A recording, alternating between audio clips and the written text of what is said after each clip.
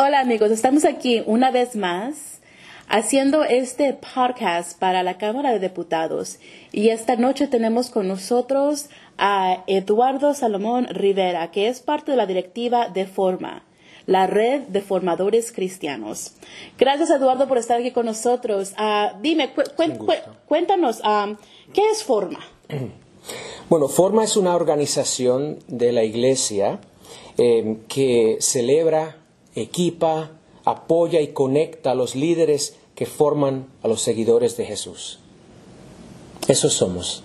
Y la organización comenzó con básicamente un grupo de maestras, de catequistas, maestras de escuela dominical, que querían hacer más por su comunidad, más por ellas mismas en cuanto a su formación.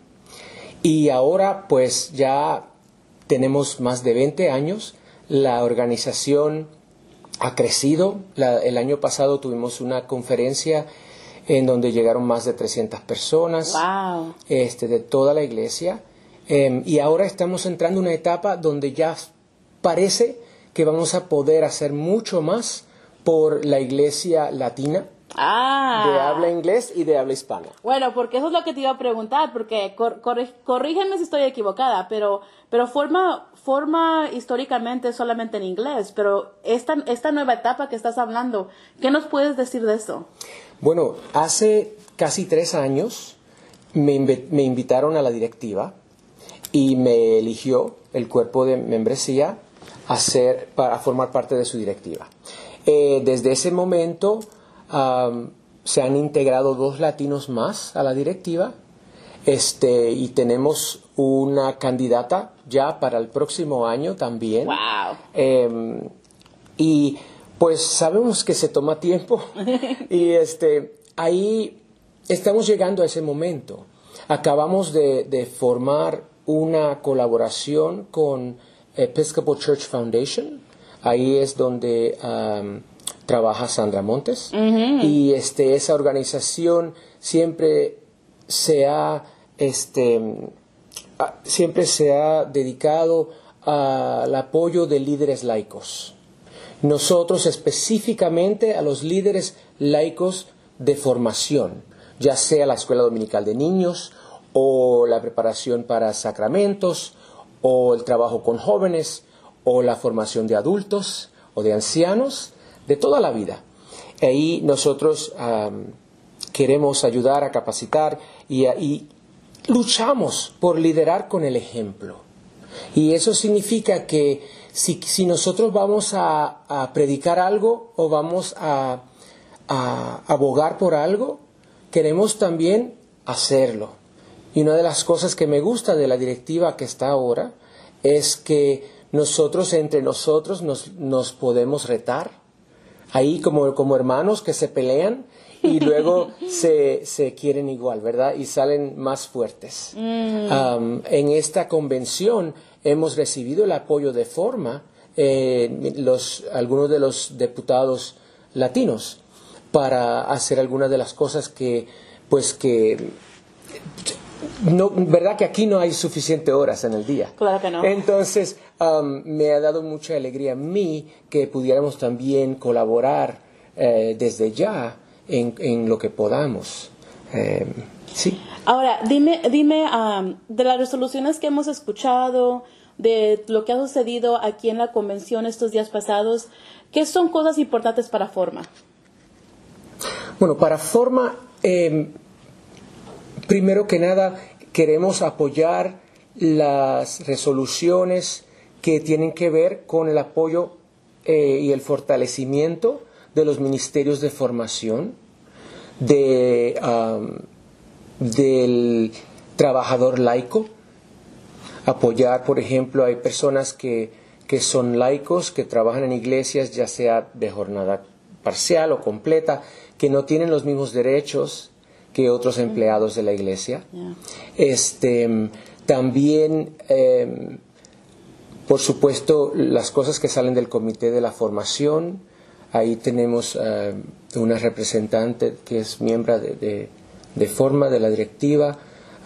que también nos ayuda a entender algunas de esas resoluciones, ¿verdad? Porque a veces parece que están en un lenguaje extraterrestre. Pero tenemos la misión en común con los ministerios latinos de capacitar líderes y formar discípulos.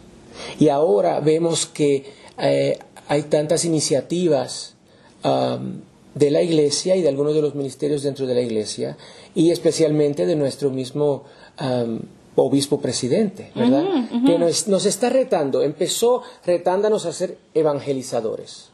Y él mismo nos dijo a nosotros en una reunión que se fijó que para ser buenos evangelizadores, primero tenemos que ser buenos discípulos. Amén. Tenemos que crecer, tenemos que alimentarnos, que fortalecernos, y que al grano de lo que es ser discípulo es amar. Y el amar no es nada fácil. Claro que no. No es nada. Yo le digo a mis hijos, el amar no es nada fácil. No es simplemente decir te amo, ¿verdad? Cuesta. El amar cuesta. Y hoy mismo vino un hermano y se me sentó al lado, un hermano con quien yo no siempre me he sentido que tenemos los mismos valores. Una persona que respeto por ser quien es y por lo que quiere y por lo que aboga. Pero yo no haría lo mismo. Y hoy vino y como que él mismo siguió el reto que nos ha puesto el obispo presidente de dialogar. De aún dialogar con las personas con quien no tal vez estemos de acuerdo. Y al principio, pues mi corazón estaba como no sé. Le tengo que hablar. No, pues, es que porque algunas cosas, pues, en las que no estamos de acuerdo, son cosas que nos afectan profundamente. Sí. Y escuchándolo, yo pude empezar a ver la pasión, el amor, la lucha que él mismo siente en su llamado,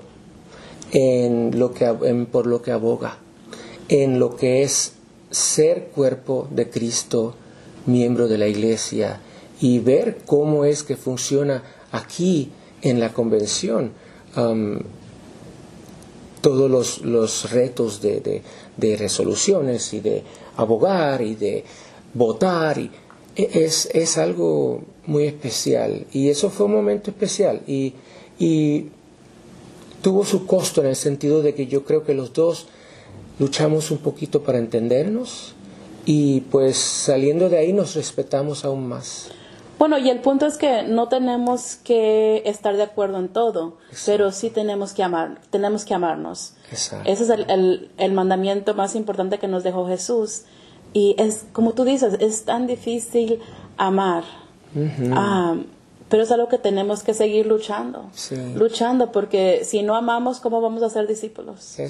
¿Cómo vamos a evangelizar? ¿Cómo vamos a llevar las buenas nuevas al mundo? Exacto. Y si vemos el pacto bautismal, ¿verdad? Ahí vemos cómo en cada momento nos reta a amarnos, a respetar la dignidad de cada ser humano.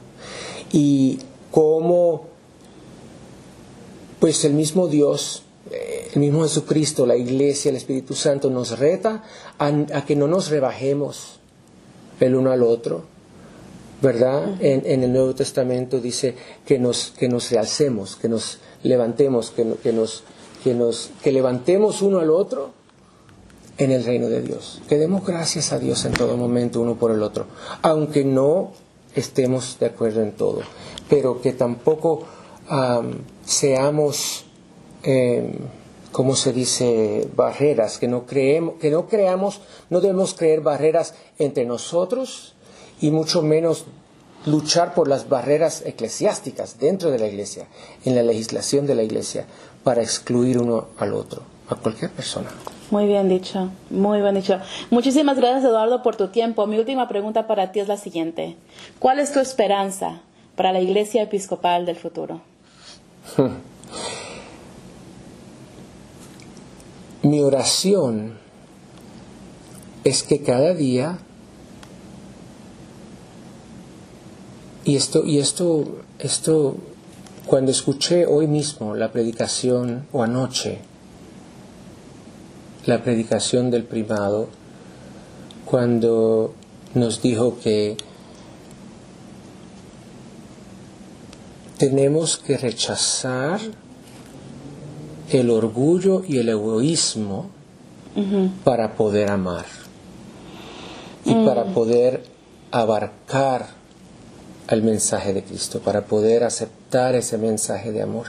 Y yo creo que en cada uno de nosotros existe un poquito de eso, y que cuando eso empieza a salir, ¿verdad? Porque el pacto bautismal no dice si pecamos, dice cuando pequemos.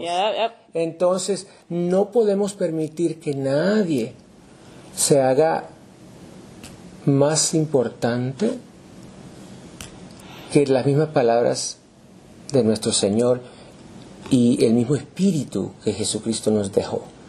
Y yo creo que eso fue la mejor forma de enfatizar, de llegar al grano del mensaje, que el orgullo y el egoísmo, otra forma de decirlo es el pecado. Es lo que dijo el obispo primado. Y por eso tenemos que rechazar en cada momento esas cosas, esa condición humana, para abarcar la condición humana, la humanidad de Cristo, la divinidad de Cristo, que nos da como don en cada momento para poder amarnos, para poder querernos, para poder luchar juntos para el reino de Dios. Muchísimas gracias, Eduardo, y todos mis amigos ahí. No se pierdan las siguientes conversaciones que vamos a tener, porque así como Eduardo nos ha inspirado, muchos más nos están inspirando en esta iglesia. Las voces que están aquí presentes en la convención general son las voces que van a hacer que este mundo cambie, porque Jesús nos ha mandado a salir, a proclamar, a ser formados como discípulos y cambiar el mundo. Nos vemos pronto. Amén.